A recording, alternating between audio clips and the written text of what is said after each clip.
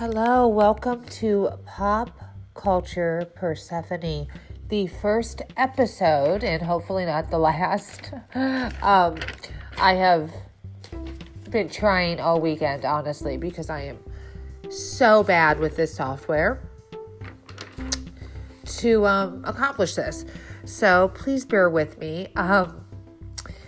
We are going to start off this week. I'm Teresa P., by the way. I'm sure you know that because this is probably 5 or 6 of my friends at this point listening to this. And I am the pop culture Persephone. Why have I called myself something akin to the goddess of the underground? Because I will be mining the underground and everything in between for the best in pop culture, for your listening ears, whether you want it or not. So I'm going to start this week off with our pop culture winner of the week. It is not a person. It is not just a show. It is something bigger than that. It is Netflix's Love is Blind. Holy shit. No one really saw this coming. This baby was filmed a little bit over a year and a half ago. And on top of that, nothing was leaked. They didn't have to worry about such things like The Bachelor worries, in which everything gets leaked 3 days before things go out. But in the same vein of The Bachelor, this fun show puts singles together and tries to create a romantic connection. In this case, an engagement and a marriage. But the twist is, they do not get to physically meet each other, only talk to each other for the first week. They are relegated to pods in which they can go on multiple dates with multiple people, and with the goal of making a connection with one person, and then from there, getting engaged sight unseen. After that, they go on what I would like to call a sexcation. Spend some time in Mexico, get to know the person physically and emotionally, and the next step is they move in together. All of this, mind you, within, I think, 2 months. While they move in together, they start integrating with the outside world, their friends, their family, and they plan their wedding. It is insane.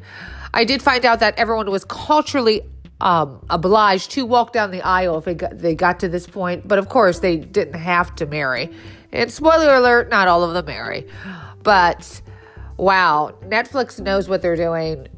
And I'd be worried. I'd just hang it up if I was these other competing love shows, because Netflix doesn't have to worry about the commercials, the language, the content can be racier. It seems... We all know it's produced, and we know it's edited, but it seems a bit more authentic. I sat there and just watched through my eyes behind a blanket several episodes in fear for people. Oh God. Giannina, beautiful and scary. Poor Jessica. Always making the wrong decisions. You will know who these people are, I'm hoping, if you have watched this. If not, I don't know what you're waiting for. Netflix was very smart. They dropped 3 episodes every Thursday over the course of 3 weeks. So, you still had something to anticipate, but you could still do a mini binge each week. So, you did a mini binge. It could be the water cooler talk, or when you're texting your friend, and it just drew more and more people into the show. So it was really, really, really a successful attempt. So I'm giving them the pop culture winner of the week. They call it The Experiment. I say, looks like Nick Lachey and his wife have some more seasons of a job. So that's great. And they're not in it that much at all, which is also wonderful. I know that sounds horrible, but, I think it becomes a little bit too much about the host, and we don't need all that. So I was very excited. moving on. I'm providing a segment called the Pop Culture Eye Opener of the Week. This is someone who my perceptions of continue to evolve, continue to change. I apologize, that's Dexter. He barks at everything. It's just going to be a reality of this show. That and my cold that won't go away. Pete Davidson had quite the week. Not only did he have a pretty revealing article with Charlemagne, where he talked about everything from PTSD to his relationships to his treatment on Saturday Night Live, but he also dropped, Netflix again, they're knocking it out of the park, about a 48-minute, really tight stand-up set that I found myself alone laughing out loud to. And I was shocked that I enjoyed it this much. Not that I don't think he's funny, but I think he is kind of utilized as the dumb bro, obviously, on SNL, and that's it. I don't think they know what else to do with him, really. I think they see him as a one-trick pony. But I enjoyed him. I thought he was pretty funny, pretty witty, very self-deprecating. He talked a lot about his relationship with Ariana Grande. I still thought he was respectful, but he brought up the fact that, you know, she has a medium of music, kind of the same way, well, all musicians do, but you've seen a lot of that with her and, you know, Katy Perry and especially Taylor Swift. And nobody really criticizes about that much. And I don't believe he was hurt by that.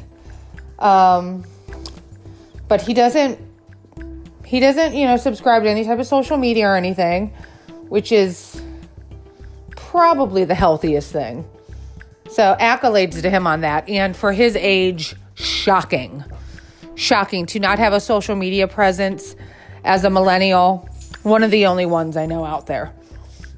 But he says, you know, my avenue is stand-up as a comedian. And so I'm going to talk about it in this manner. And he brings up the embarrassment over the whole big dick energy. Comments, makes some joke around that because she's the one who started that. And brings up some pretty funny responses to things some pretty disparaging things she said in the press about him, which is probably not warranted. She may be having some regrets of jumping into a relationship so fast. But, you know, Pete suffers from PTSD. He has a history of cutting. He has a personality disorder. He did an interview a few years back with Howard Stern. It was wonderful. And it was about a year after he signed on to SNL. And it was so unflinchingly honest. And Stern has that gift of getting this information out of people. I mean, it just made me sad listening to it. I mean, it's no surprise that there's a lot of comedians out there that are sad, but I think he's going to be okay. He has a lot of things on the horizon too. He is starring in the next Judd Apatow project, I believe it's called The King of Staten Island, which he is the king of Staten Island. Grew up in Staten Island, currently still lives in Staten Island with his mom. So I'm pretty excited about it. It'll be interesting to see how he handles the lead in a movie. But I'm going to stop undercutting him. I'm going to stop doubting him. I had some faith after that Netflix special and that interview, and my favorite comedian, John Mulaney, just adores him. So I trust Mr. Mulaney on most things. So that's that. Moving on, I want to talk a bit. I wish I could insert the audio, but I've tried so many times and I failed that I'm not going to. It's not going to make or break this podcast, believe me. But I want to talk a bit about what I'm calling the pop culture stunner of the week. Actress Ana de Armas. I know everybody is seeing, she's on the cover of Vanity Fair this week. She is the upcoming Bond girl in Daniel Craig's last James Bond movie, No Time to Die, playing the character of Paloma. And, she had received a lot of accolades this last year for her featured role, supporting role in Rian Johnson, Knives Out. Probably my favorite movie of the year.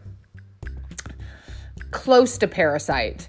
I mean, I would say I loved them equally for very different reasons. But she was pretty fascinating in it because she does not talk a lot. But it's all in her actions, her eyes, it's the physicality of her performance. Not a lot of dialogue.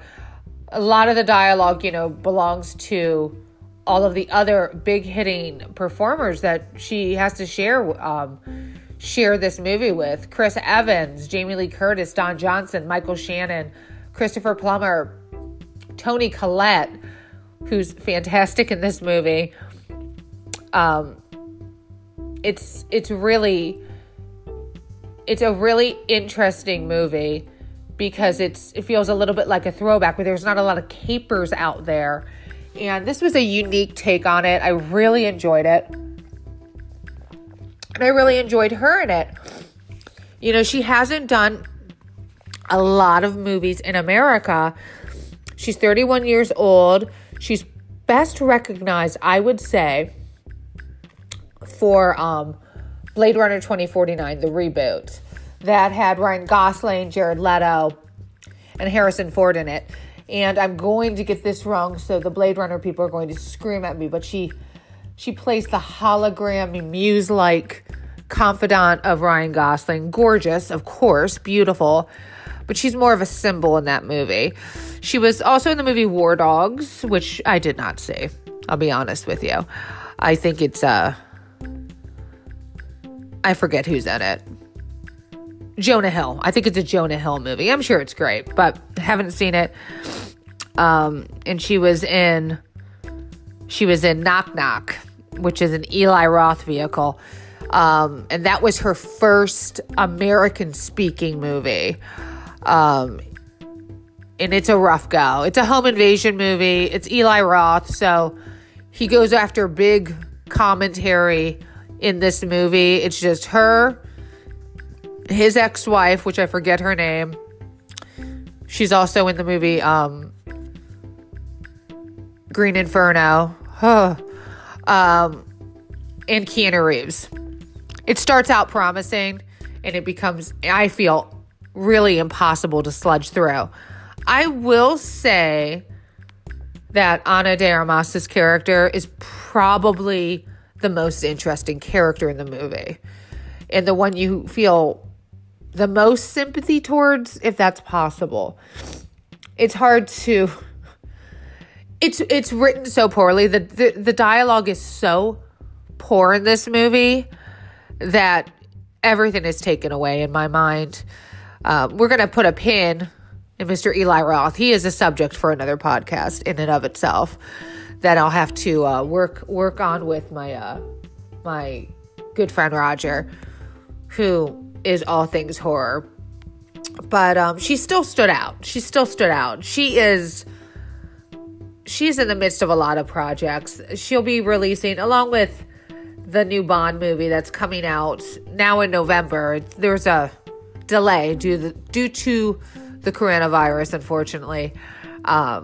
She will be starring in Deep Water alongside Ben Affleck. It's a thriller that's going to be in November. The title is not promising. It's who knows? I should not judge a book before its cover. He's having a little bit of another renaissance. He has a real uplifting movie that's out right now. I think it's The Way Back or The Back Machine, or where he's pretty much playing himself, some guy in recovery. I mean, he gets a lot of chances. I'm always blown away by the celebration of white male mediocrity in Hollywood and just how many unlimited chances they get. But I like Ben Affleck, don't get me wrong, but I don't love him. He's very much a sad dad to me. I love his ex-wife, Jennifer Garner. He shouldn't have let that get away. She's a fucking peach. And talk about a woman who knows her social media game. Oh my God. She's a peach. Another story though. I am digressing. Regardless, the biggest news of what Ana de Armas is starring in Project Wise is Blonde, which hopefully is coming out in 2020. They haven't really given a release date. It's in post-edit right now. I have seen some early photographs. She is playing the titular role of Marilyn Monroe in Blonde. I wasn't sure if you... I think everybody just realizes the moment you hear Blonde, you think Marilyn Monroe. It's based on a best-selling Joyce Carol Oates novel, not a biography and not an autobiography, a novel, a work of fiction by Joyce Carol Oates that came out in 2000.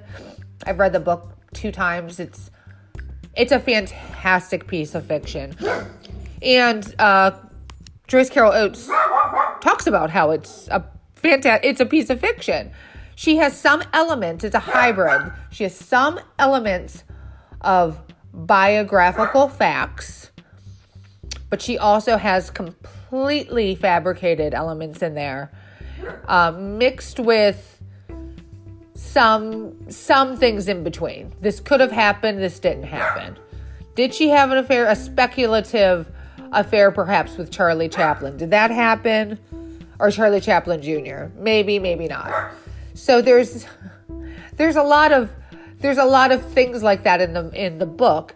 The book, when I read it, I could have never imagined them ever trying to put this on screen. It's so dense. It lives better almost in the mind, I think, than on film. They did make an attempt in 2001. They made a miniseries out of it, actually, for Lifetime. But it being Lifetime, I don't think you can get as raw as you really need to for this. I mean, the book is pretty raw. And it starred Australian actress Poppy Montgomery, who has gone on to do a movie here or there, a lot of Lifetime movies. That's no dig. But in a lot of like crime procedurals, like the CSI world and stuff like that. I'm sure she's not in CSI, but if you saw her, you'd recognize her. It wasn't good. It wasn't good. It wasn't awful. It was something in between. It just didn't quite work. So I'm interested to see what they're going to do with this, how it's going to be different. They have some pretty big people who are going to be working alongside her. Bobby Cannavale is playing the role of the retired athlete, also known as Joe DiMaggio, as her second husband. And it looks like Adrian Brody is stepping into the role of Arthur Miller, or her third husband. So that is pretty exciting. Lots and lots is being written about her being Cuban, and it's such a get of getting this role, which everybody always makes such a huge deal out of this. I mean, in 1937 or 38, when Vivian Leigh from England got the role of Southern Belle, Scarlett O'Hara, people lost their ever-loving mind. Southerners protested. And if you watch that movie now, you cannot imagine anyone else in that role. The idea that they wanted to put Bette Davis in that role, or Katharine Hepburn, or even Lucille Ball is unimaginable. But that British actress, Miss Vivian Leigh, she is Scarlett O'Hara. So I always find it funny when people are just, what are they going to do with that Cuban accent? I'm sure she'll be fine. There are linguist coaches for this. She has not been speaking the English language more than 10 years. I do find that remarkable, and I feel like a failure as a person when I hear something like that, since I only speak one language, and like to say I dabble in Spanish, but it's just that, dabbling. I should not count watching endless telenovelas as being fluent in Spanish. But there we go. So, she is definitely one to watch. I am a little bit excited about this, and I'm hoping I will not be disappointed in it. Switching gears a bit, I have a pop culture confession of the week. Oh, God. This is embarrassing. I have had a very hard time sleeping this week. I'm dealing with this illness that's just on and off, racking my body. Lots of stress at work. Just lots of things occupying my mind. Can't sleep. I know I should not turn on anything electronic, but I have gotten into this dark hole of watching TikTok videos. My God, my brain is getting soft. I think I've spent about 4 hours this week watching several people sneeze. If you don't know what that is, just go on TikTok. Don't worry. Somebody will sneeze for you. As well as many people do the Say-So dance, the Ahi challenge, the Shakira challenge, the J-Lo challenge. Countless videos of Navarro cheerleaders doing tricks, which is amazing. Navarro cheerleader, if you don't know who that cheerleaders, they're the stars of the Netflix miniseries, kind of a documentary miniseries, Cheer. Check it out. It's amazing. Well worth it. Netflix I can't give more praises to Netflix this week. But I got to stop watching. TikTok. I'm finding some things, but it's making me feel bad about my brain. My pop culture book of the week. No, I'm not reading a pop culture book every week. But, oh my God. Long live Vanderpump Rules. Long live them. They have provided us with some wonderful things. And one of my favorite things is this book called Fancy as Fuck Cocktails, penned by Ariana Madix and Tom Sandoval. The very lovely couple, unmarried, not having children couple, and bartenders of the hit Vanderpump Rules. It is a gorgeous book. The photographs are amazing. There are little vignettes about either the show, different characters in the show, or the drinks themselves. The cookbook is organized by first classy cocktails, which are going to require you to go out and get a few things, and trashy, which you might be able to find just lying around. It is inspiring. I mean, lavender simple syrup yesterday. Who am I? Thank you, Lisa Vanderpump, queen of my life. Without you, none of this could happen. I highly recommend, even if you don't watch the show, it is a great cocktail book to have. I think Tom Sandoval and Ariana Madix are good collaborators on this. Not just a good couple, but good collaborators creatively on this. We have a little bit of a pop culture memoriam. Very sadly, 35-year-old So You Think You Can Dance alumni, Danny Tidwell. He was on season 3, African-American, gorgeous, best smile I've ever seen, tall, wonderful technique, could spin like no one else and leap. He did not win that season, which is absolutely ridiculous. But the American public knows nothing. But he's iconic. Adopted brother of Travis Wall, another huge star from that show. And just it's a real tragedy. He was just suddenly taken from the world at such a young age. Also, not to make it at the same level, but internet sensation, Marnie the dog. That dog with the leaning head and the tongue that was always falling out just passed away yesterday, March 7th. I'm very sad about it. Although Marnie lived her best life. She was found in a shelter at age 11, had some type of limp, and I believe a diverticulitis, causing her to lean to one side and that tongue to jut out. She was such a sweet little thing. She was at the opening of everything.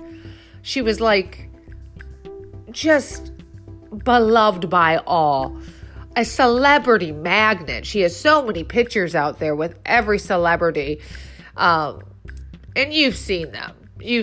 Like the Jake Gyllenhaal holding her with both of their tongues out. I mean, just a beloved little creature. She lived to 18, though. And she is no longer with us. So go in peace, Miss Marnie. Go in peace. Lastly, we are going to talk about what I am referring to as my pop culture hidden gem. And within this, the movie Her Smell with Elizabeth Moss.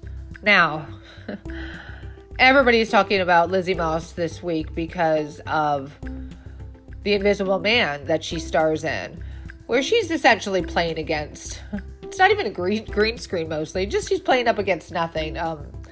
Of this character, the antagonist, who is, I believe, an ex-husband or an ex-lover who abused her, who is now invisible. This story's been done several times, and people just love it. It made $61 million opening week, cost $7 million to make, so this is good for everyone involved. And, putting such a high-profile actress on this is not a bad idea. Elizabeth Moss, doing every single thing she's done since Mad Men has been pretty impressive. Her Smell did not get a lot of love. I don't think it was criticized, but it did not get a lot of promotion. It's really the depiction of her. It's a mid-90s punk, rock, grunge artist in very similar to, I would say, Hole. Very inspired by Miss Courtney Love, if you ask me personally, but that sound of Hole, L7, Babes in Toyland, very raw. You're brought into her self-destruction, not a slow self-destruction, right at the beginning of the movie. And you're seeing a lot of the perspective through her bandmates, who are two other ladies who are suffering underneath the weight of this. A younger group that's coming up who adores Becky something. That is the name of her character. The name of the band is Something She. Rival artists such as Zelda, who is played by the ever controversial Amber Heard. Her agent, played by Eric Stoltz, who has been with her since the beginning, but has checked out. Her mother, played by Virginia Madsen. Great to see her again. And her estranged lover and father of her child, played by Dan Stevens. They're all suffering under the weight of her. They all need her, though. And she's also surrounded by some spiritual sycophants who are giving her horrible advice while she continues to abuse herself with substance. It gets to the point that right when you're about to, I can't watch this movie anymore because it's just so painful to see what she does. There is a bit of a redemption arc. And that's really when you see the range of this actress. And it's so heartbreaking. She has those big eyes, those big Winona Ryder cow eyes that just draw you in. And you feel every emotion that she has. And if you like rock and roll movies, I think this one's pretty kick-ass. It ends with a concert with a few other actors / models. Agnes Dean, Cara Delevingne, Ashley Benson, Amber Heard, as mentioned before. It's worth watching. It's heartbreaking. It's redemptive. I really enjoyed it. So that's the best I can say about that. Check it out, HBO on demand or HBO Go, or you can probably download it anywhere, pay for it, and stream it. Until next week, y'all, this is Teresa signing off. for Pop Culture Persephone. Hopefully soon we'll have some guests. Bye-bye.